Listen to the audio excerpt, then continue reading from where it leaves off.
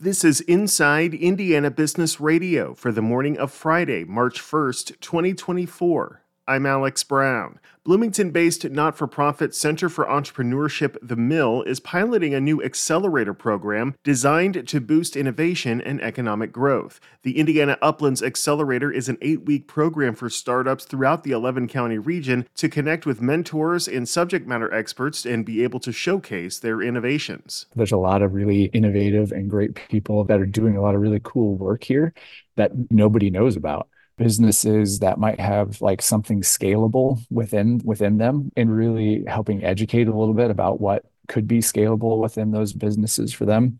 Or, the Uplands region, we've got several large companies that might have some internal innovation projects or products that they're working on that may not align fully to their core mission, that maybe they've thought about spinning out as other companies, but just haven't taken that step.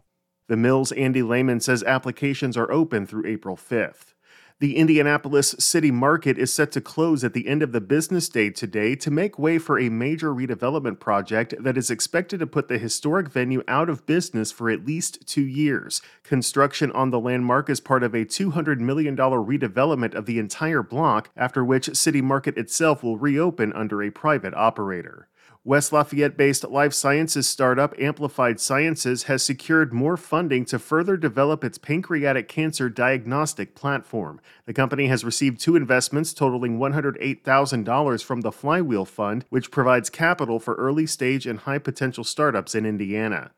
From the number one source for Indiana business news, this is Inside Indiana Business Radio. IBJ Media, Inside Indiana Business, and the Indiana Economic Development Corporation invite you to the Engage Indiana series, presented by CareSource, Indiana University, and Old National Bank. With an unrelenting focus on growing Indiana's economy, we'll dive into each region's unique challenges and distinct opportunities for growth. 9 regions, 1 goal. Indiana's bold future starts here. Discover more and register at ibj.com/engage. A local group led by a Terre Haute business owner is asking the community to get creative and submit their ideas for a chance to inspire the city's new flag. Our partners at WTWO-TV report Ethan Page and other community members have formed a committee to launch the Terre Haute Flag Project. Page said making it a community-based effort was key. What we really want to happen for the community is we want this to be a symbol created by the community, voted on the community. It comes from us, not from, an outside, not from a few small voices that have an opinion. We want the community to have the opinion in creating their symbol and for creating the flag. Residents can submit up to 2 designs for consideration. Submissions must be sent in with a waiver and abide by eligibility rules. The design deadline is April 14th, and the community can see prospective flags and vote on their favorite from April 17th to May 5th. The winning flag will be presented to the Terre Haute City Council on May 9th, and if approved, the city will celebrate the new flag on National Flag Day, June 14th. Warsaw-based not-for-profit health services provider Bowen Center plans to open 4 health clinics in the next few weeks in Northeast Indiana, marking the latest expansions for the largest community health center in the state. The Bowen Health Clinics in DeKalb, LaGrange, Noble, and Steuben counties will offer patients access to primary health care, mental health care, behavioral health care, addiction recovery treatment, and life skills coaching services. Bowen Center said it is investing more than $4 million into the opening of the 4 new clinics and expects to create at least 31 new jobs.